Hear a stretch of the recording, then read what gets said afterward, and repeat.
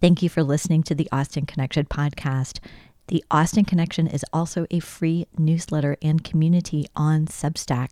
Check it out at austenconnection.substack.com. See you there. You wouldn't want to be miserable and rich. At the same time, you wouldn't want to be happy and poor. So you're trying to choose the path that's going to enable you to live a comfortable life, which all these kids want to do, with doing something you actually get pleasure from. It's the same thing as marriage. It's just, this is your version of the marriage plot. Louis Menand is a New Yorker writer and a Harvard professor who tries to get his Harvard students to read and understand and appreciate the stories of Jane Austen, among other classic authors. That's his day job. Louis Menand teaches and co-founded a popular year-long humanities course at Harvard with another professor, Stephen Greenblatt. Louis Menand says that Harvard class and also the ways we read Jane Austen are getting more global in scope and more historical. Our perspectives, you might say, are expanding. This is the Austen Connection. An article Louis Menand wrote in September 2020 captured our attention. It was titled, How to Misread Jane Austen.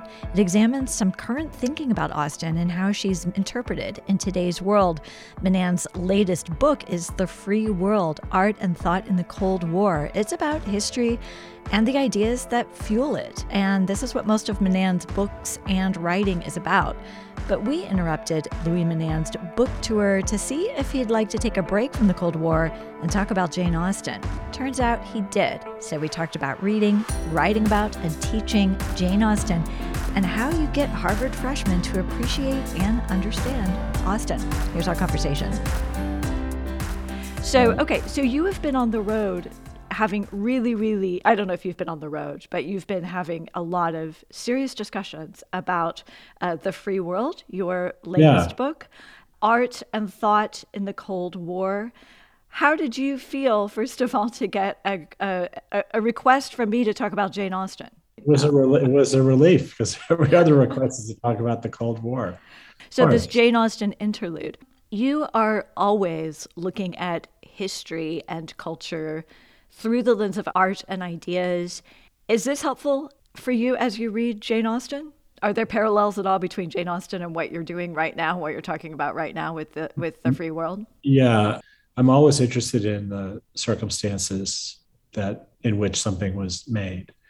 And so for Jane Austen, it's an interesting period in European history. And so if whoever novel I was reading, I would be interested in seeing the way in which the work reflected the conditions in which it was produced. And in Austen's case, it's particularly interesting to do that because she's been received in a kind of ahistorical way for a long time as kind of eternal comedy of manners or courtship stories, and which is how a lot of people read the books, but and not until fairly recently have people really tried to look beyond the story and to see what elements of her historical context show up in the books. And that makes them read a little bit differently once you start to do that.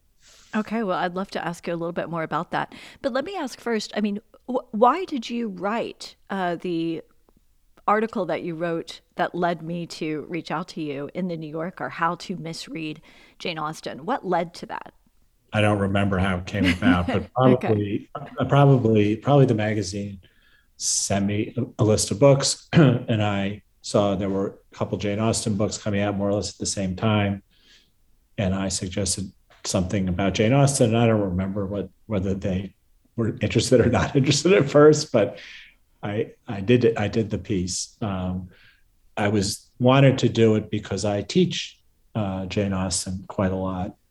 Just the kind of particular course that I teach, we often do Jane Austen, and so I had something to say, and then I wanted to look at these books and do a little research and come up with something interesting about Jane Austen. So that's how it's just a magazine piece, but it came about the way they usually do, but usually it's something I'm interested in that they're sort of interested in, and then we settle on a piece. So that was one thing I wanted to ask you about teaching Jane Austen. What is the course that you teach where you talk with students about Jane Austen. And what is it like teaching Jane Austen? And how has it changed, has it, if at all? Yeah, for the last bunch of years, I've been teaching a course with a bunch of colleagues for first year students in which we read sort of classic texts. And we start with Homer and, we read Shakespeare and Dante and so on. Well, I've read about this course. That's Yeah. that's kind of a big deal, that course. Doesn't sort of every freshman take this, and it's a big seminar and Yeah. It's limited enrollment, so students have to apply to get into it. So it's okay. but it's not, by Harvard standards, it's not a particularly big course, but Okay. it has a lot of student demand, and it's become quite successful because the teaching is quite good. We get really good teachers in the class.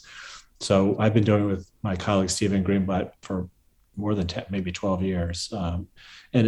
Every time we do it, it gets slightly different depending on who's teaching it. And it's gotten much more global for obvious reasons that it used to be quite European. But anyway, so we often do Jane Austen, not always, but almost always. And usually it's Emma or Mansfield Park.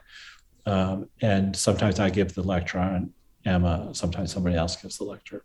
So that's how we teach it. So to answer your question, students generally don't like it. And it's frustrating because I think they're really fascinating books, and students are put off by the length partly. So Emma is a pretty long novel in which not that much happens. I think it's about 50 pages too long anyway, but students get bored and they don't understand what they're reading for because they don't get that there's kind of subtext in that story that they're completely missing. And then it's hard to persuade them to be interested in this kind of gentrified group of white people from 1810 or whatever. They just feel it's not relevant, and so it's tough to teach. I would say this. Probably, I hope this is not unfair stereotyping, but male students in particular often will actually object to having to read the novel. And so, some students love it, obviously, but it's a little bit of a hard sell. So, but we haven't given up on it because we think it's important to understand Austen, first because of her importance in the history of the novel from a kind of technique point of view, because of free and direct style, which we teach them about, and then as a realist novelist, because we end the class doing James Joyce's Ulysses, and you kind of have to know the history of realism to kind of get a little bit about what he's doing in that novel. So we still teach it, and I still enjoy teaching it. Okay, so you have to understand Jane Austen so you understand what James Joyce is doing in reaction, if nothing else. That's interesting. I mean, well, I wouldn't say it's a reaction, because if you think about one of the jobs that the novel is trying to perform from the 18th century, it's to be able to represent what's going on in people's heads. And free and direct style was a breakthrough in doing that, so that you can hear what's going on in Emma's head without having to quote her directly, because the narrator tells you. And in Joyce, he does it with stream of consciousness, but it's sort of the same project. So it's not, of course, he's doing various postmodernist things with the form, but he's also developing a technique that was people were trying to develop over the course of about 100 years. So she's important for understanding stream of consciousness. Oh, that's really interesting. Okay, I never thought about that. It does strike me that that's a little more inventive than she's given credit for. So, what do you do to guard against this attitude of the students? You basically just said it to me. Like, there's a subtext, they're missing it. It's preparing the way for really inventive writers who are known for being inventive, like James Joyce. Yeah. What do you do? Do you ever win them over? Yeah, well, yeah, you persuade them that it's important to know this stuff. I mean, they may not take pleasure reading it mainly because of the length. That students don't like to read things more than about 100 pages anymore. It's just true. It's very hard to assign longer books, whatever they are. Dickens is hard to assign. They just won't read Bleak House. It's too long. So in the case of Austen, yeah, you can persuade them that she really pioneered this technique of free and direct style.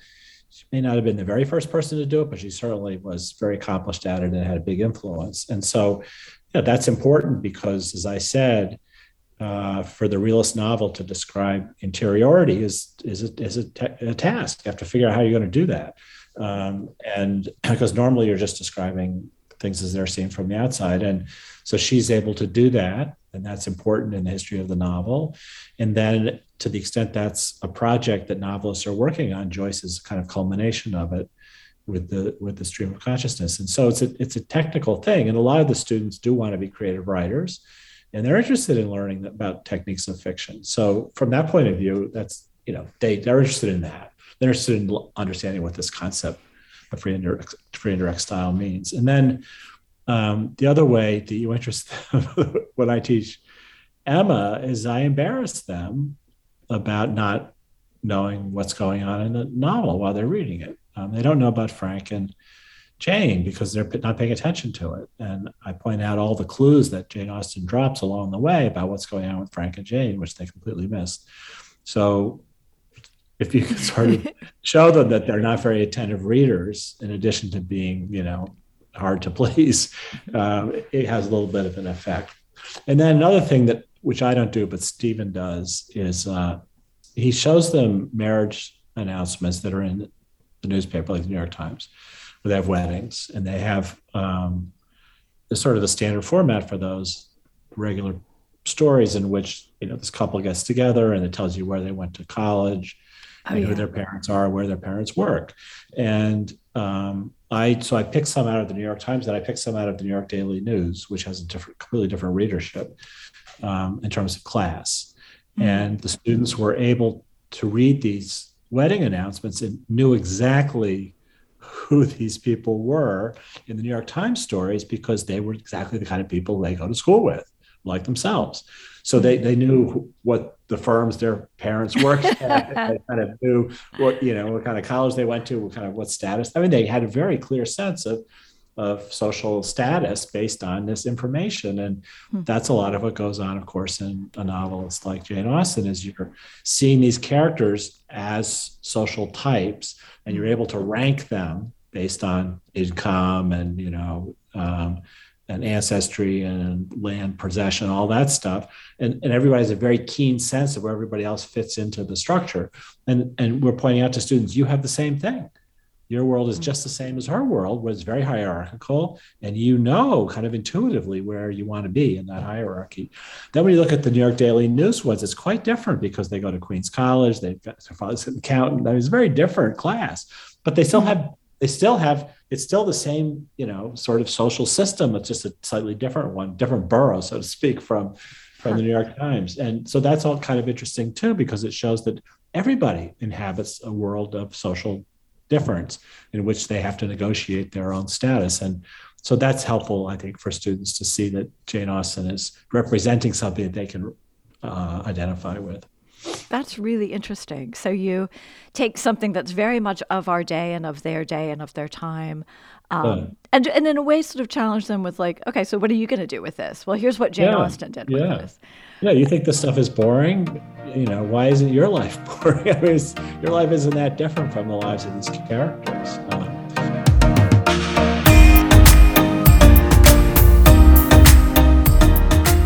You're listening to the Austen Connection. We're talking with Louis Menand. He's a writer for The New Yorker and a Harvard professor who teaches Jane Austen in the Humanities 10 freshman popular course that tackles Emma and other classics with his co-founder of the course, Stephen Greenblatt. Louis Menand says Austen is important not just as an early seminal novelist in English, but also as an innovator. You have to understand Austen to understand innovative writers like James Joyce. Louis Menand challenges his students to work out clues in Austen. He gets us Harvard freshmen to see that we're all inhabiting a world of status and class and love and money and marriage that we all have to navigate, as we will. Coming up, Louis Menand and I discuss the courtship plot, and he says part of understanding marriage in Austen is understanding the math and the money behind marriage in Austen. We also talked about the novel Emma. For Louis Menand, this novel is really about Frank Churchill and Jane Fairfax, and as many of you know, I agree with that. Here's the rest of our conversation. Well, you've already mentioned something, class, and then in your article, which I'll basically just sort of unpack your article because it's such a great guide to just the topics of Jane Austen. You spend a lot of time talking about money and how a lot of people misread the money situation when they're reading Jane Austen. What do you tell your students, and what do you think generally as you're reading about Jane Austen and money and inequality? Yeah, well, I try to stress that too, because they are sensitive to inequality as a social issue. And they're aware of income and wealth disparities in the population in the United States today. And so I try to show them what the situation was like in 1815 in England, how wealth was distributed and what income enables you to live a middle class life and what income didn't. And I point out that all the characters in Jane Austen, virtually all the major characters, she tells us how much money they have. Exactly.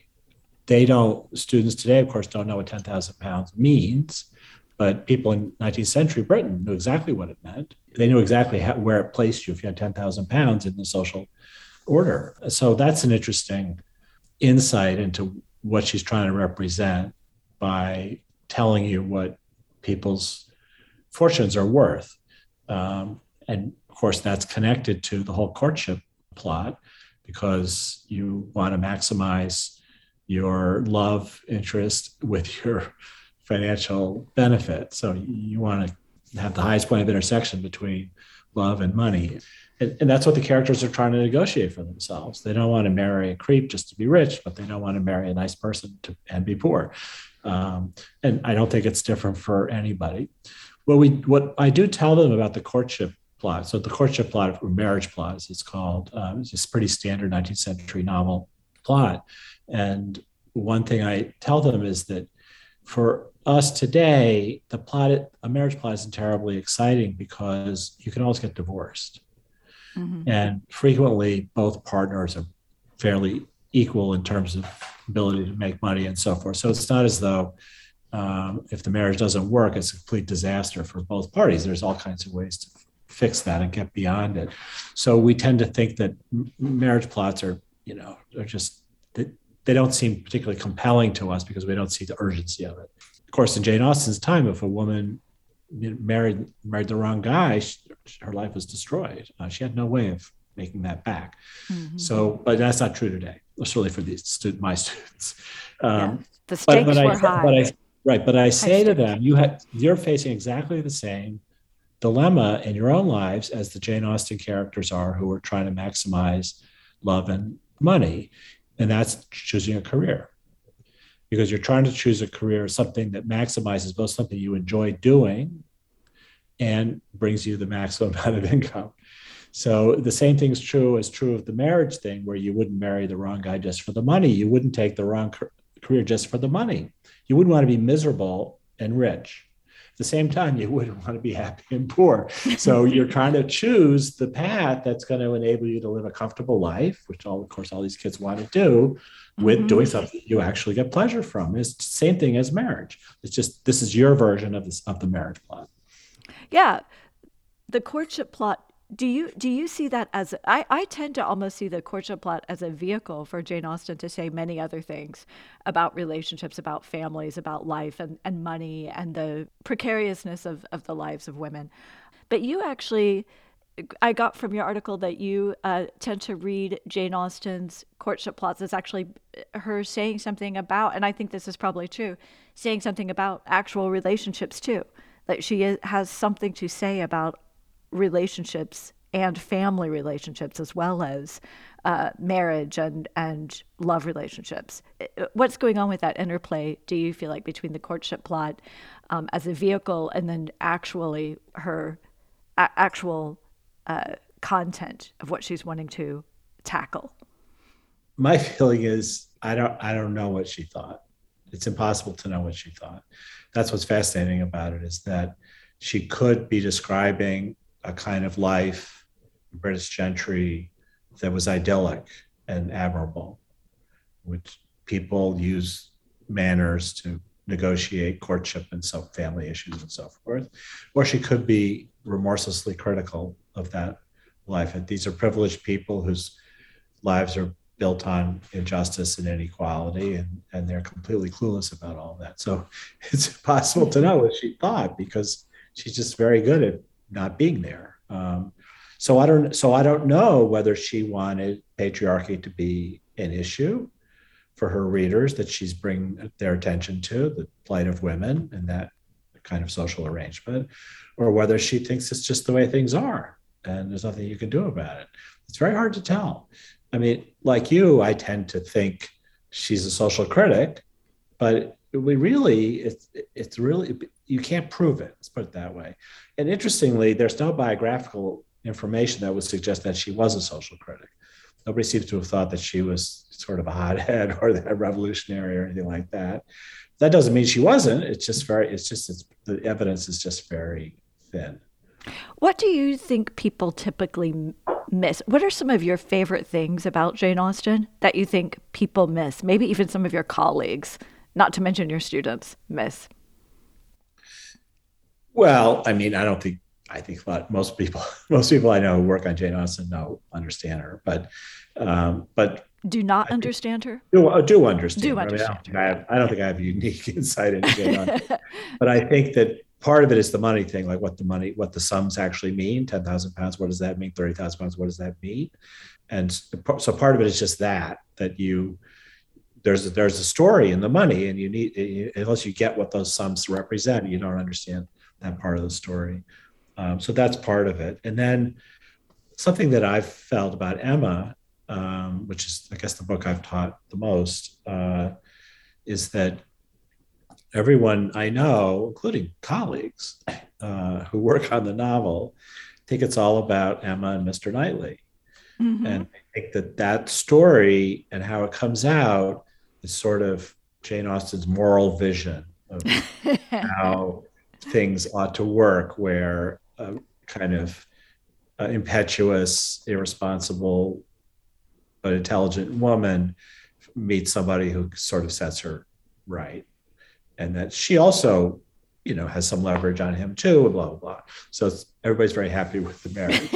And yes. Then it looks like the social system has worked because it solved the problem of Emma Woodhouse by marrying her to the right guy.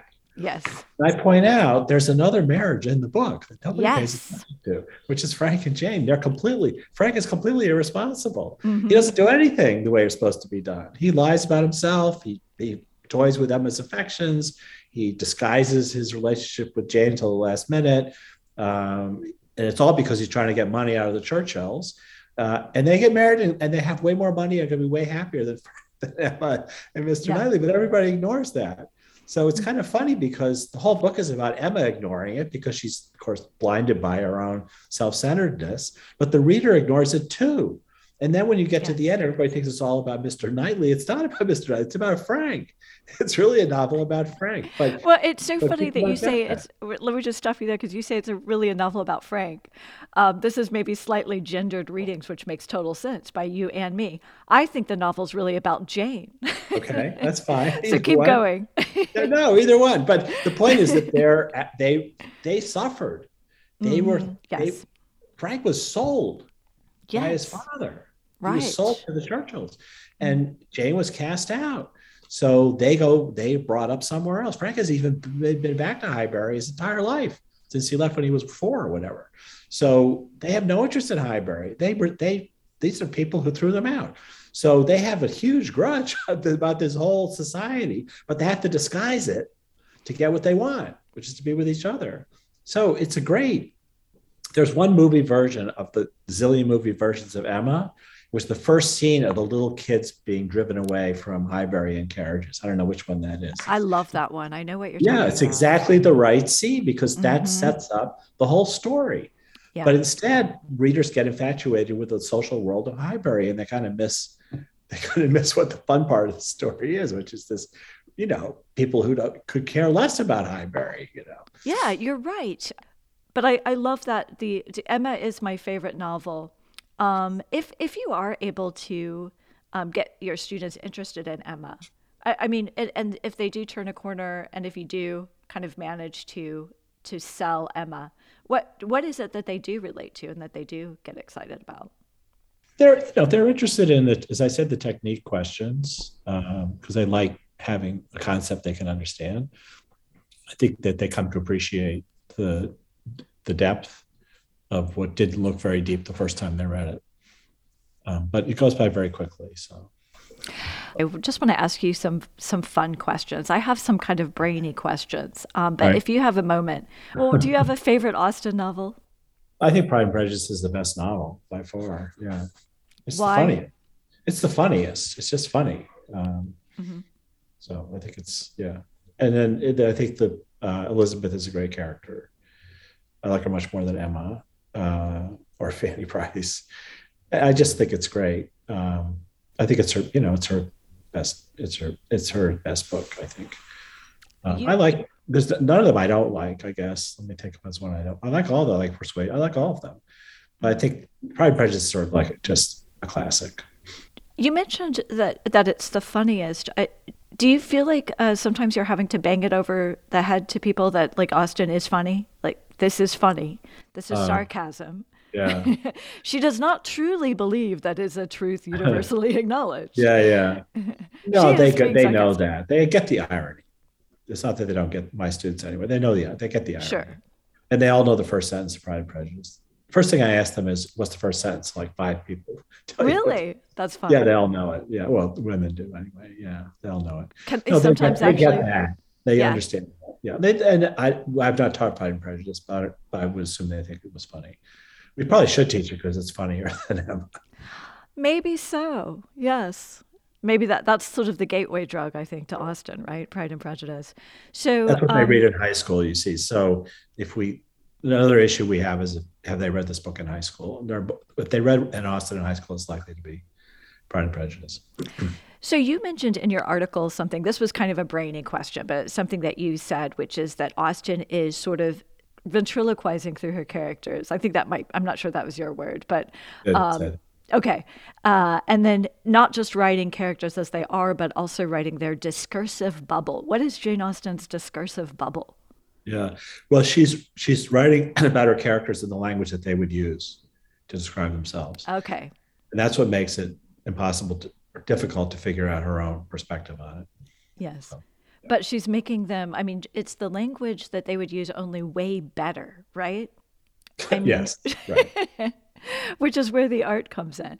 Okay, That's and right. then also to the idea of Jane Austen being funny, you said something that I thought was also that I almost never hear. I mean, I've never heard anyone point out, which is that, and I think it is something that's very satisfying about reading Jane Austen, and something that's very satisfying about a lot of art that we engage in, which is that she lets us in on the joke. I think that's exactly how you put it, and that's kind of a sure way to win people over.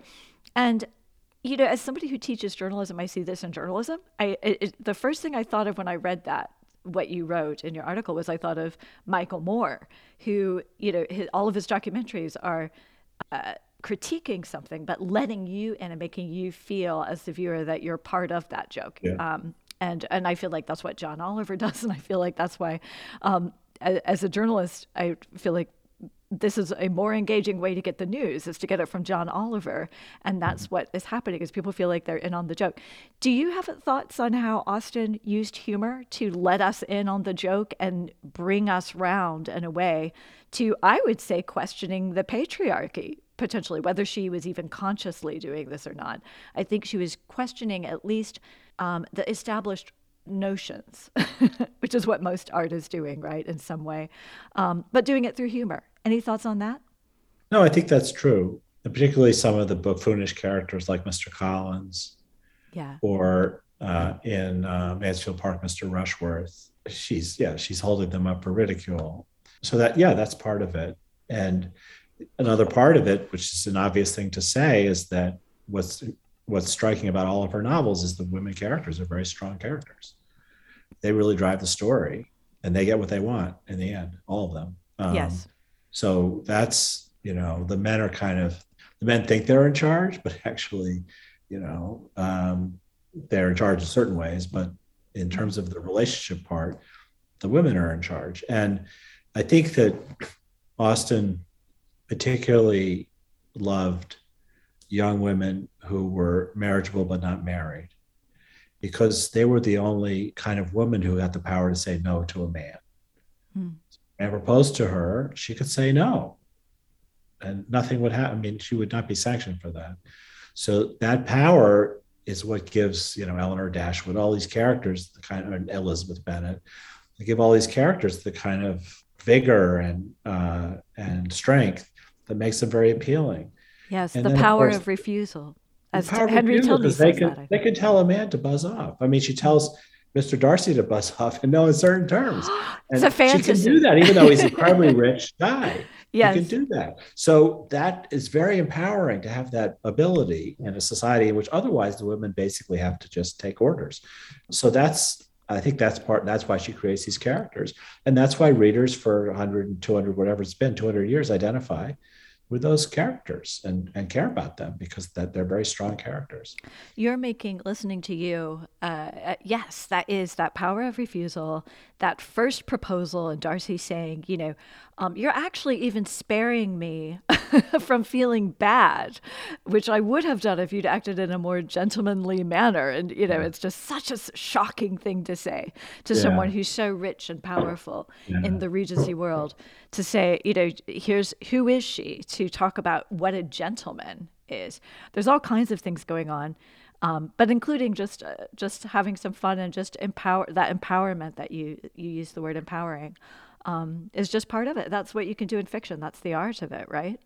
Yeah, she's obviously taking pleasure in creating these little stories. Yes. Well, I have a last question for Okay. you based on your wonderful article, How to Misread Jane Austen in the New Yorker, where you kind of unpacked, some people are reading this for sociology and some for the romance. This is Right. almost an exact quote.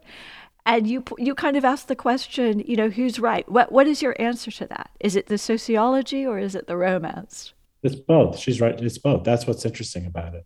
It's a romantic story. People fall in love, try to get together. And then there's also sociological study, you could say, of the British gentry and their ways, how they go about things.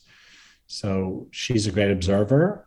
She was a little bit of an outsider in that world, as you know, herself. She was what's called the pseudo gentry. She didn't really have the income to be like the gentry, but she knew them. She socialized with them. She had the same tastes as they had, and she understood them. And she's observing it, and and as an observer, she also has the ability to make up these great romantic stories. So it's both things. I don't think you have to choose. I think it's Great. possible to do both. Yeah. That's awesome. What would you want people to keep in mind when they read Jane Austen? Just look for the sociology if you're missing it. That's all, because you're missing half of the novels. That's great advice. So you're not going to miss the romance. That's there. Yeah, So look for the sociology as well. Yeah. All right. This has been great. Thank you very much. You're very welcome. Thank you. It's been a huge pleasure. Thank you so much. Bye-bye. You bet. Bye.